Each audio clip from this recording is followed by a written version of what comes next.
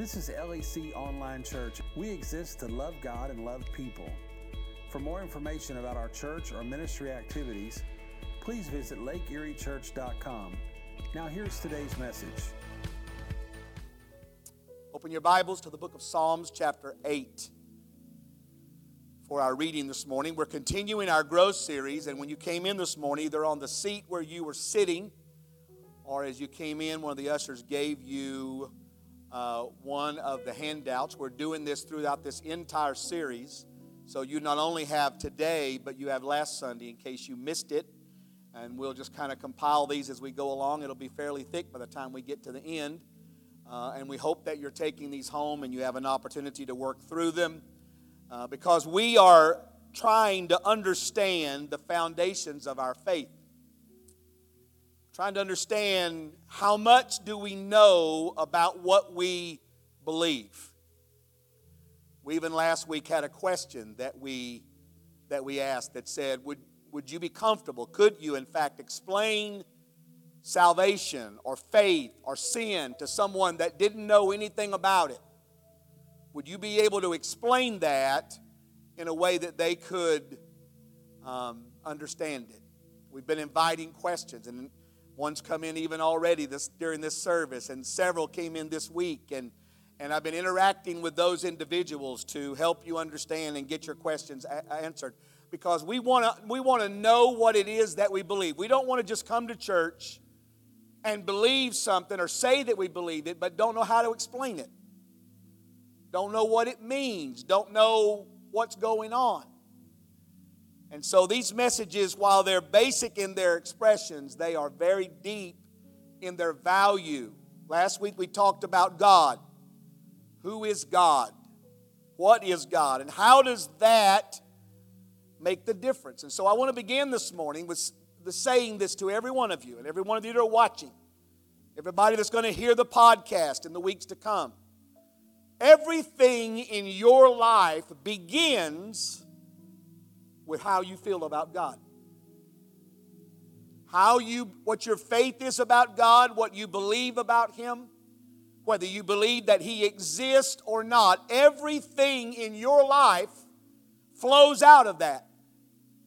Because if you believe that God exists, then you're going to be guided by a different set of principles than somebody who does not believe that God exists. Shelley and I were watching a television program last night, and we both remarked about the depiction of the evil that was in the character that we were watching. And yet that's a real life kind of thing in the world. And we ask ourselves, how could somebody do that? How could somebody go into a Walmart with an AK-47 or 15 or whatever they call them and shoot everybody up? How could somebody take their car and just run over people on the sidewalk? Because there's an evil inside of them that finds its rootage in what they believe about God. Whether they believe God is real or not. So I want to read to you, if you'll stand with me please for the reading of God's Word. If you have a Bible or a device, if not, it'll be on the screen for you. Let's begin with verse 1. There's just 9 verses here. The psalmist says, O Lord, our Lord, your majestic name fills the earth. Your glory is higher than the heavens. You have taught children and infants to tell of your strength, silencing your enemies and all that oppose you. When I look at the night sky and I see the work of your fingers, the moon and the stars you set in place, what are mere mortals that you should think about them, human beings that you should care for them? Yet you made them, talking about human beings, you made them only a little lower than God. Crowned them with glory and honor. You gave them charge of everything you made, putting all things under their authority. Did you know that? Isaiah, did you know that God put everything in the world under your authority? Now, don't overdo that, because you're still subjected to your Father. but the world is under your authority. The flocks, herds, and all the wild animals, the birds of the sky, the fish in the sea, everything that swims in the ocean currents. What he's saying is that God has given you the dominion over all of that. Then verse 9 concludes by saying, O Lord, our Lord, your majestic name fills the earth. Let's pray. Father, I ask you this morning to give me the strength and the ability to convey what you've put in my heart to say today. I know, Lord, that people here in this room, for the most part, love you with their whole heart. And I just pray right now, Lord, for the kind of openness in our spirits that allows us to learn something about you that we did not know. Somebody in this room today needs you. Somebody watching online right now is desperately in need of you revealing yourself to them. So, Father, I pray right now in the name of Jesus that your will is done in this room today. In Jesus' name. And everybody said, you may be seated.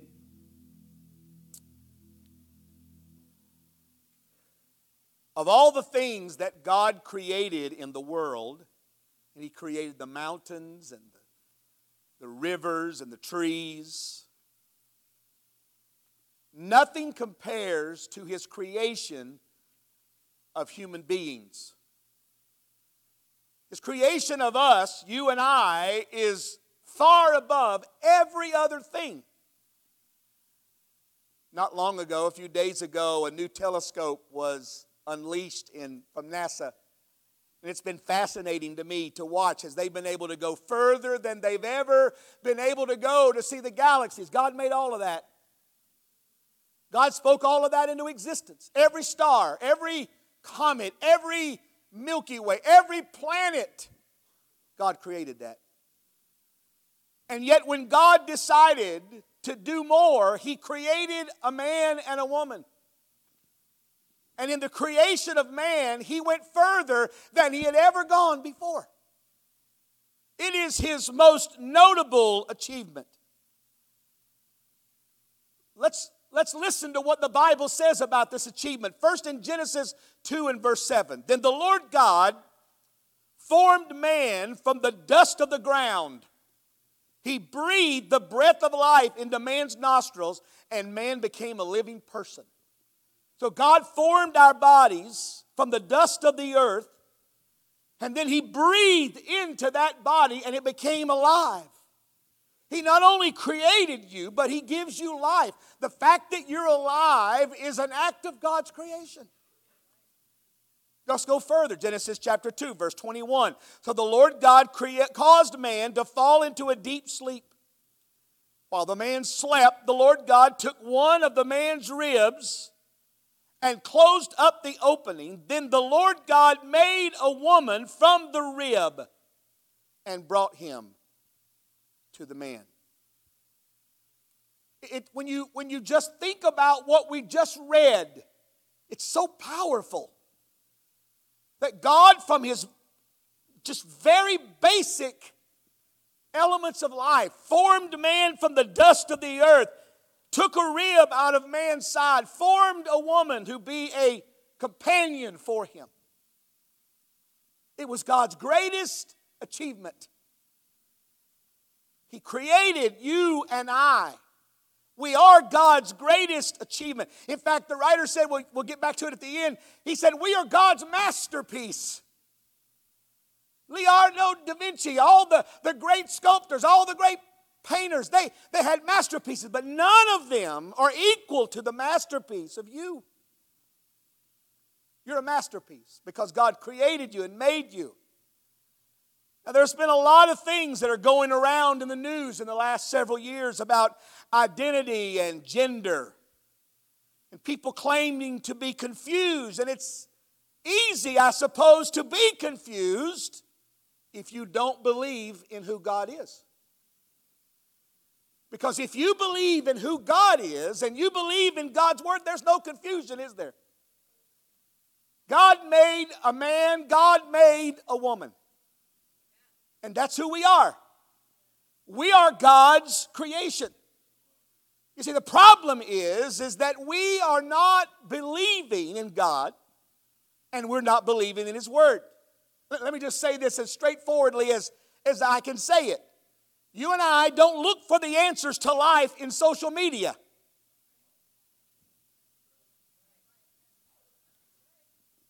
I'll give you a second. I'm not looking for social media to develop my theology. In fact, I would tell you that you're getting confused because you're on social media too much. Jesus said this, man shall not live by bread alone. He could have said, man shall not live by social media. He will live by every word that proceedeth out of the mouth of the Father. With no hatred or animus toward any person, I'm saying with love and humility that you don't get confused if you just stay in the book. If you just stay with what God said. See, we don't get the answers to life's questions from the politicians and the agendas of Washington, D.C. And young people, listen very carefully. Pastor loves you. You don't get your answers to life from YouTube. Influencers who use media to influence our children. Parents, be alert, be aware. There are those who are using social media to try to indoctrinate our own children against the things of God's Word. We live by what the Bible says. And it's so important. Why is it important? I've wrestled a bit, but I've come to this conviction, and I'm going to do this. I want to read to you from the book of Romans, chapter 1. It's going to be on the screen, but I'd love if you have your Bible to turn so you can read it yourself and mark it, because there's some things I'm going to show you. It'll take me a minute to get through this, but listen to what I'm saying. Here's what it says, verse 18 in Romans 1. What you're watching in America and around the world right now was predicted in Romans chapter 1. But God shows His anger from heaven against all sinful, wicked people who suppress the truth by their wickedness. Verse 19, I underline this sentence. They know the truth about God because He has made it obvious to them. For since the world was created, people have seen the earth and the sky.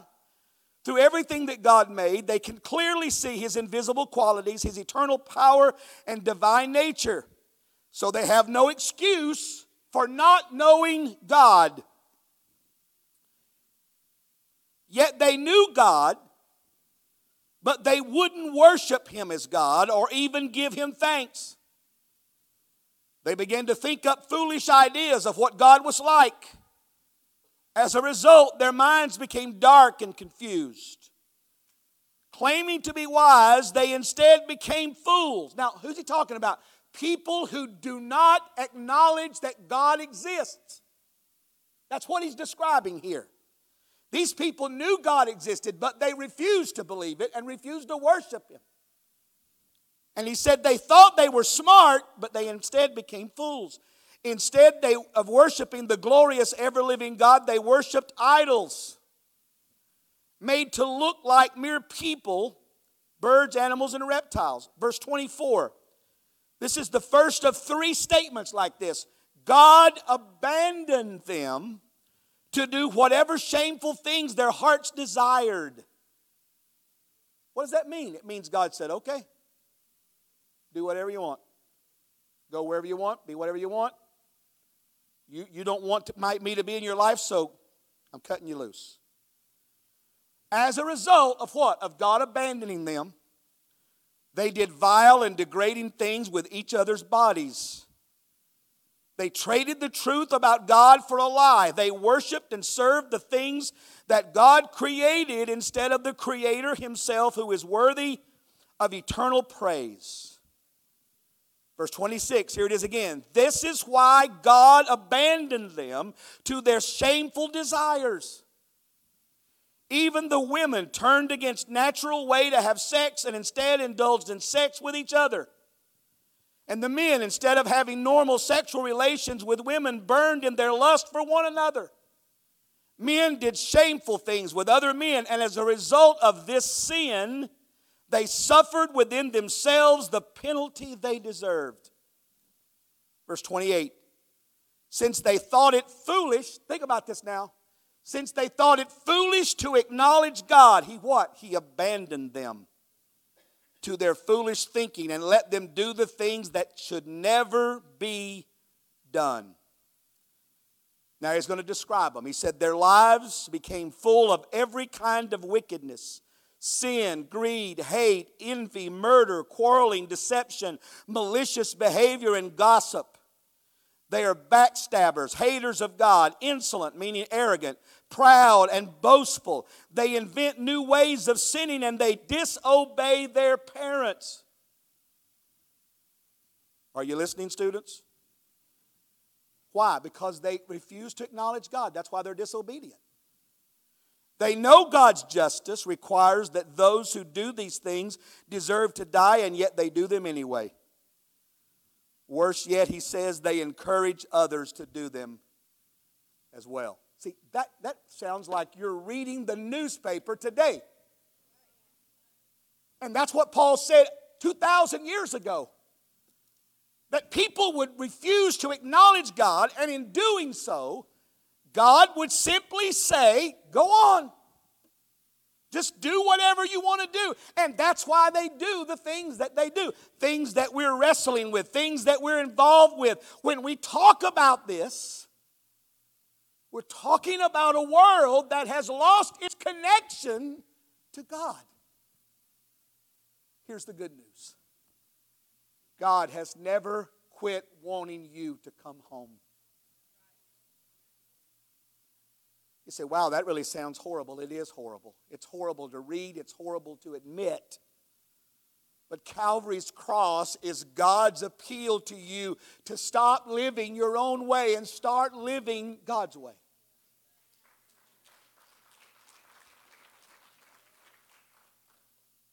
It's simply forsaking God, the Bible said. An inability or refusal of man to acknowledge God. And when left to our own, each of us loses our divine connection.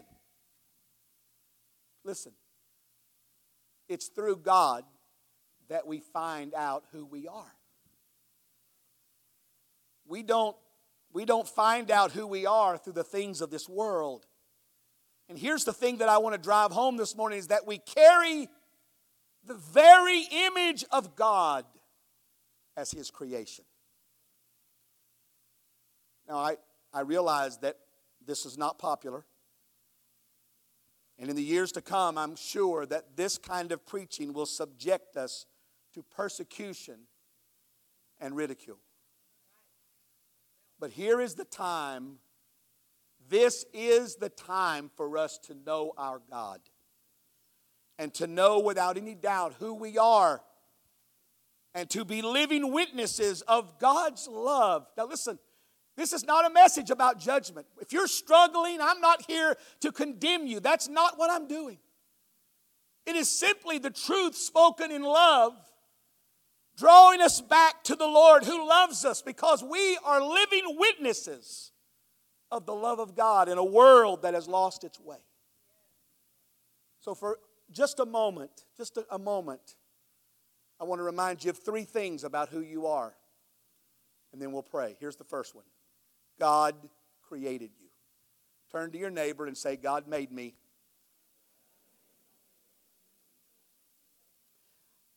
See, I may not be a whole lot to you, but the Bible said I'm the apple of His eye. And God is nuts about me. He is. And you. God's crazy about you. He formed you and created you after His own image. He created you. He made you His own. Your origin, every person in this room, your origin is divinely initiated. God was the one that started the process. Hear me. Hear me. You did not originate from an amoeba or a protoplasm. you don't have any family members that are former baboons or gorillas.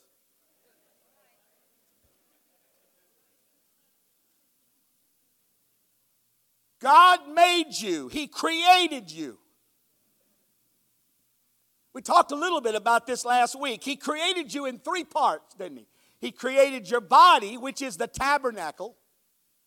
That's my hair, my face, my skin, my legs, my bones. That's my body. God made my body. It is the tabernacle or the house in which my soul and my spirit live. And when I take my last, as long as I'm breathing, this body works. But when this body doesn't work and I quit breathing, then this body disintegrates. It goes back to the ground. And I become dust again. God made me a body. God made me a spirit. Or God made me a soul. That's an eternal creation of God that is uniquely you. Jane Erickson, your soul is not like Steve's. Our souls are uniquely our own.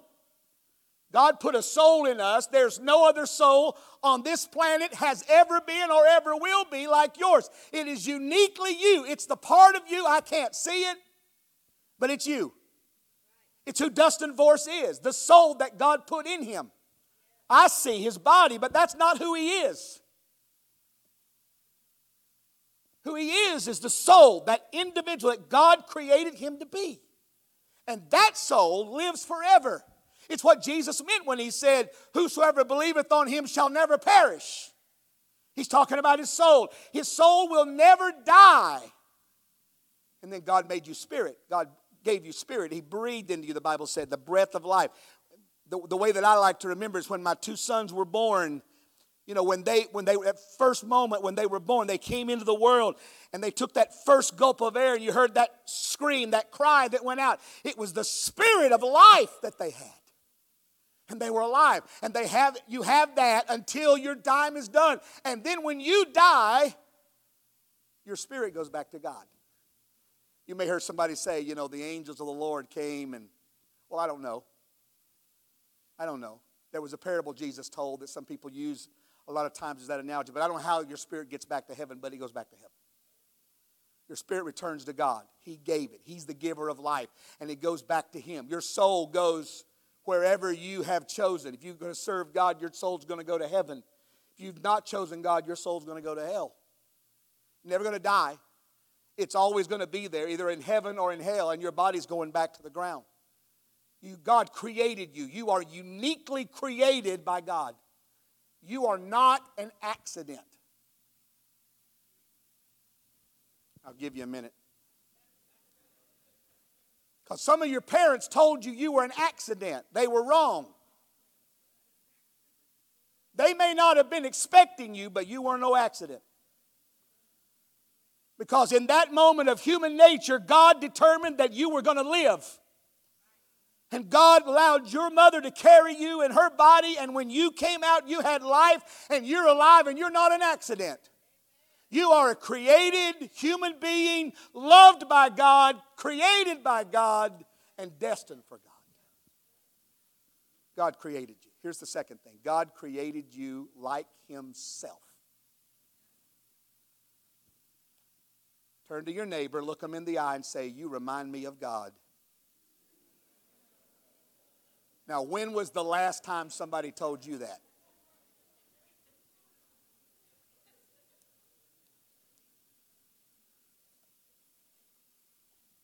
Sarah, when you look at Kurt, you're looking at God. I know that's shocking, but it is. Let's read it from the Word of God. In Genesis chapter 5, verses 1 and 2, when God created human beings, he made them to be like himself. He created them like himself. He created them male and female. He blessed them and called them human. Genesis chapter 1, verse 26. Then God said, let us make human beings in our image to be like us. So what does it mean when we say that we are created in God's image and likeness. What does that mean? See, the image of God, Agnus Deo, that's the Greek for it. I think that right, Dustin? You're the Greek scholar. Agnus Deo, the image of God. It's imprinted on you. It's imprinted on you. You can't wipe it off. You can't clean it off. You've got it. The image of God is imprinted on your life. From the moment you came into this world, you were created in the image of God, so that you become God's representative on the earth. You're His. You don't belong to the devil. You don't belong to evil. You don't belong to demon spirits. You may be possessed by demon spirits, but you've always and you will always belong to God. You may walk away from God. You may spend eternity in hell, but you will do so because you chose to do that. God created you, put the image of God on you. You are the walking representation of God on the earth. And that's what sets you apart from your puppy. Your puppy does not have the image of God. Now, they may be God in your house, but they don't have the image of God. What sets the human being apart from animals is this image of God. So let's understand what that means. What does it mean? 3 things that I think it means that you can grab a hold of. The first thing is that mentally, human beings are created with the ability to reason and choose. You chose the outfit you're wearing today. That's because you're created in the image of God. You are distinctive in the fact that you have the ability to reason and to make choices over all the other created beings on the earth. A giraffe doesn't choose its outfit. It doesn't have the ability to reason. Now, I know Shelley's going to get on to me about this later because she thinks dogs are superhuman and they have all kinds of innate things. But let's just say this. Human beings have an ability to reason and choose, unlike any other created being on the earth. When you read a book, when you name your pet, you are exercising the image of God in the fact that you are able to reason and to choose. When you decide where to eat lunch today, that's because the image of God, because you are created in the image of God and you have the ability mentally, you were created with the ability to choose and reason. Secondly, morally, you were created in righteousness. You were created in a perfect innocence, a reflection of God's holiness. So when you were born, you may have been born to 2 parents that did not love God and were outright atheist, agnostic. But when you were born in an innocence. Think about a bubble. It's the way I always thought about my children, that for as long as I could keep them in that bubble, I wanted to protect them from the evil of the world because they were born in an innocence. They didn't know all the things that I knew. They had not experienced the things that I had. And I wanted to try to protect that bubble as long as I could. And it was the saddest day one of the saddest days in my life when as a parent I realized that the bubble had been burst. Now, you're not born without sin because all people born in the world are sinners. Because of what Adam and Eve did in the garden. You were born a sinner. Nobody teaches you how to lie. Nobody teaches you how to cheat. You were born with an ability to sin. You will run to sin if you don't allow the blood of Jesus Christ to sanctify you wholly. You will run straight to sin. The moment that you take your eyes off of Jesus, the moment that you don't engage with Him, you start running towards sin. You watch what I'm telling you. When Jason, my little son, was 2, I'm watching TV and I hear this crash in the kitchen. And I jump up and I run into the kitchen, and there standing up on the counter is my son. The cookie jar has come off of the refrigerator and crashed to the floor, busted all over the place. He's holding at least 2 cookies in his hand, and he's got chocolate chips on his lips. And I said, Jason, did you climb up and get those cookies? He went, no, sir, I did not. Now, who taught that kid to lie? Nobody taught him to lie. It's in him. It's in him. You're born in an innocence and God's holiness. God saw that when He made you, He said about the creation of all that He created in Genesis 1:31, that it was all good. And God gave you a conscience, a moral compass that allows you to understand and know what is right and what is wrong. There are some things your mama didn't have to tell you were wrong. You knew it the moment that you did it. It's why you ran. It's why you lied. It's why you blamed your sister. Because you knew it was wrong. This conscience that God gives us guides us and helps us to walk in the way that God created us to live. So when you resist a temptation, you're tempted to do something wrong. And when you resist that, you are exercising the image of God. That reasoning and choosing and moral compass. When you feel guilty about something you did, when you're able to recognize good and bad, these things confirm to us that we were created in the image of God. And then thirdly, socially, man was created for fellowship. Mentally, morally, socially, we carry the image of God, and this reflects God's nature and His love for us. Now, we talked a little bit about this last week, so I won't linger here, but in the Garden of Eden, when God created Adam and Eve, He came down and walked with them in the garden because God's nature is to fellowship or to relate to His creation. And that's what He wants with you. He wants a relationship with you in order that He can relate to His creation. It's why He made woman. The Bible said in Genesis 2:18, He said, it's not good for man to be alone. I'm going to create him a helper or a partner in life. So when you got married, you are demonstrating the image of God on your life. When you become a friend to somebody else, or you have a friendship with someone else, you're demonstrating that you are created in the image of God. When you got up and came to church this morning, that was a demonstration and a confirmation of the image of God on your life because you chose to associate and relate to other people. Mentally, morally, and socially, we have evidence that we in fact are created in the image of God, and we are His representatives in a created world. To the animals, to all the things that take place, we are God's greatest creation.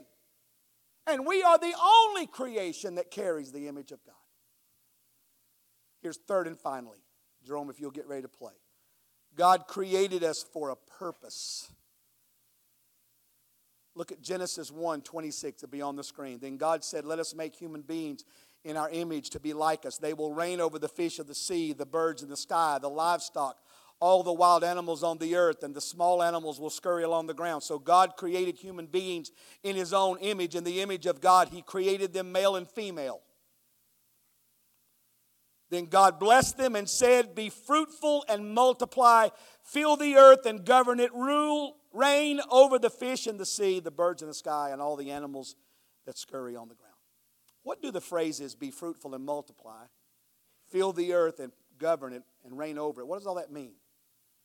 Well, there is contained within that assignment some reproduction of human life. It's obvious. But there's also this understanding that God wants us to spiritually reproduce. Meaning that our lives are to reflect and fill the earth with the God qualities that God desires from His creation. Love, joy, peace, long-suffering, kindness, goodness, faithfulness, gentleness, self-control, Galatians 5:22. So let me just sum this up by giving you these things that I think God wants you to understand about your purpose. We'll be saying more about this in the weeks to come, but here's what I want you to know. First of all, that in creating you the way that He did, God gave you authority over the devil. Amen. Somebody say amen. Amen. You are not under subjection to the devil. You have authority over the devil. Jesus said this, I give you power over all the power of the enemy. Now, there's no ambiguity there. You have power over all the power of the enemy. Whatever power the devil has, as a believer, you have more power than the devil. And God created you to have authority over the earth and over all that is in the earth, including the devil. You have that authority. So what does that mean, to have authority? Well, it means that as God's representative, we have the authority to put away the work of Satan on the earth. And we can do that. We have lived, some of us have lived a lie and a misunderstanding about authority. We think God's up here, or we think God's here, and we think the devil's right here. No, He's not. God's up here, devil's way down here, and we're here. We have authority over the devil. Amen. That's why we sing songs like He's under my feet. Because we have authority over the enemy. We have authority over the devil. And we need to do that. We need to take that authority and put to flight the tools of the enemy like poverty. You know the church has the authority to put the devil out of the poverty business? I'll give you a minute. We've allowed the devil to make us poor because our Father owns everything in the earth. And we don't live in the blessings of God because we've allowed the devil to put fear in our mind that we can't do the work of the Lord. We don't have enough money. We have a mentality that we're poor instead of understanding that our Father owns everything. Some of you know this because I've said this to you when you've expressed concern. Our Father owns all the money.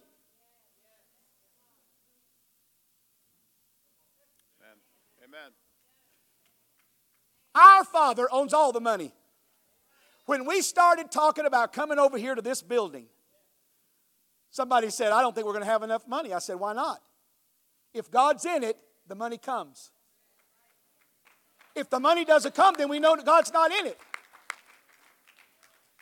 One Sunday morning, a man walked up to me, handed me an envelope, said, just obeying the Lord. It's what the Lord told me to do. I opened up that envelope. When I saw what that check was for, I called one of those people together and I said, listen, I'm just telling you, this is what I mean. God owns all the money. He owns all the money.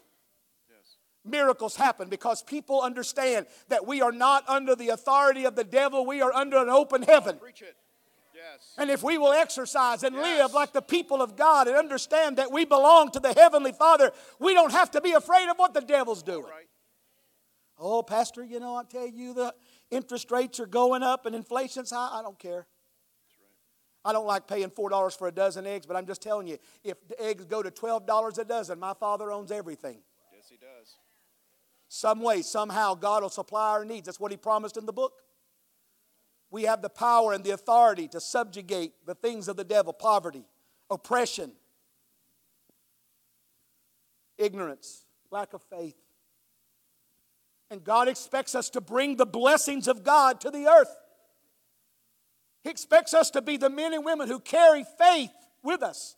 Instead of being down in the dumps and telling people it's so bad, we ought to be telling them this is exactly what God said and God's in control. And God's going to take care of us and we're going to be fine. We're going to be all right because we serve a God, as we just sang this morning, who is bigger. We have authority this morning, church. Come on. I'm telling you, we have authority to live as the people of God. Amen. Preach it.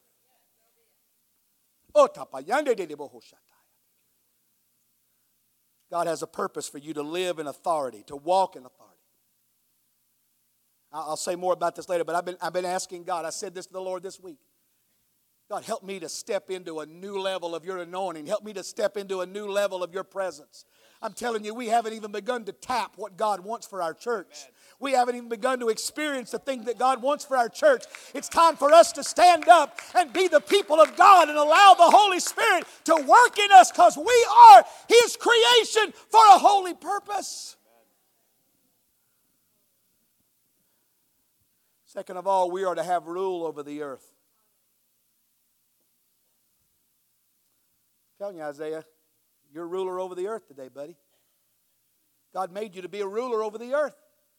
When you were created, He said, let's create man, let's give them rule over the earth. It means that we're to be intelligent stewards under God of all the things that God has given us. We are to manage the affairs of this world as His sons and His daughters. We are the ambassadors of God in the earth, to do the things that God would do because He placed us here. To represent God in every aspect of our life. When the new president comes in, he appoints an ambassador to England. And that ambassador represents the United States in England. When our ambassador speaks to the people of England, the leaders of England, he's not speaking for himself. He is speaking for the one who sent him. When you go out of this church this morning, you are an ambassador of God Almighty. Amen. And when you open up your mouth, you are speaking for God who sent you into this world. We have dominion, authority, and we rule over the earth. And then lastly, we are to be stewards of God's creation. The Westminster Catechism says this: the chief aim of man is to glorify God and enjoy Him forever. Micah chapter 6 verse 8 says, what does the Lord require of you but to do justly, to love mercy, and walk humbly with your God? I told you a moment ago, Ephesians chapter 2 verse 10 says we are God's masterpiece. He created us anew in Christ Jesus so that we do the good things that He planned for us a long time ago.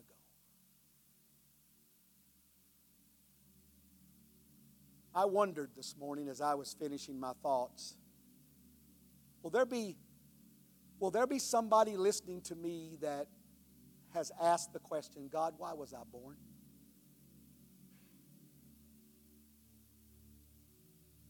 I was talking with a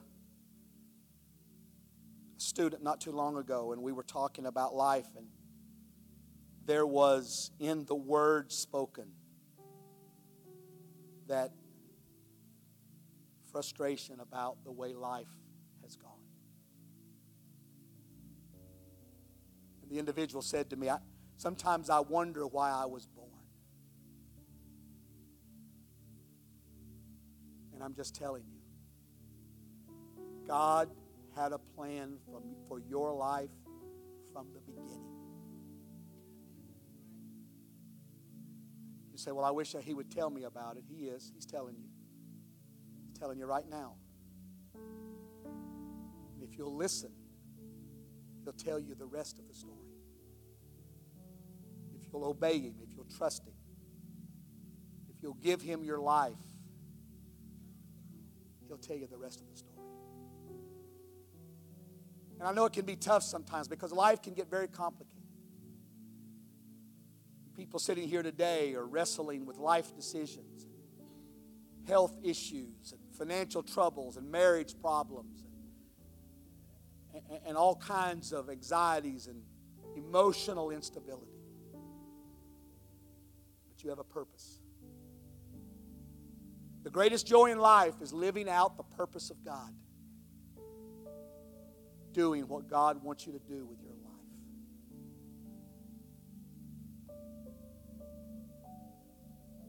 Adeline Rezatek was on the stage with me last Sunday, if you were here, and as I went home and reflected on that little brief encounter, with Adeline, I thought about a church that could see the future and recognize that a 7-year-old girl will be 14 in 7 years. She'll be 25 in less than 2 decades. Life is quick and swift. And there's the only thing in life that really matters. You can acquire the things that some of you are chasing after. You want more of this and a bigger house and a nicer car, more money. All that stuff's going to go away. The only thing in your life that's going to matter is, did you fulfill the purpose of God for your life? Did you do what God wanted you to do? Did you represent Him? Did you do what you could to make the kingdom of God advance? I want to finish this morning with something a little different. I want you to stand with me all over the room, if you would.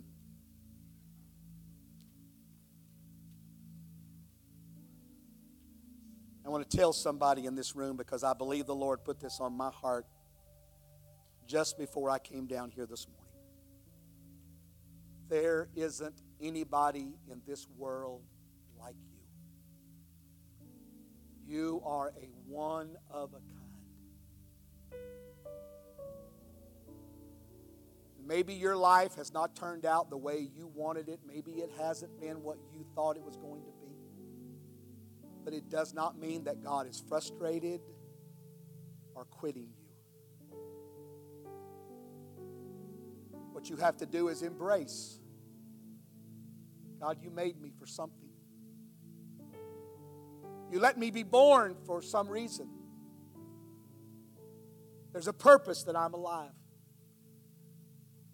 You know, I've said before, I've said, I don't understand why God doesn't just take us to heaven the moment He saves us.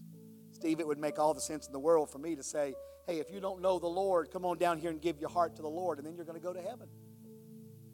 I mean, you know, you just give your heart to God, and bam, you're gone. It seems like it'd be simpler to me. I guess it wouldn't be. I don't know. But He left you here for a reason. Because there's a purpose to your life. At the conclusion of my studies a couple of weeks ago, I wrote these words on a piece of paper, and they're on the screen. I am original. I am intentional.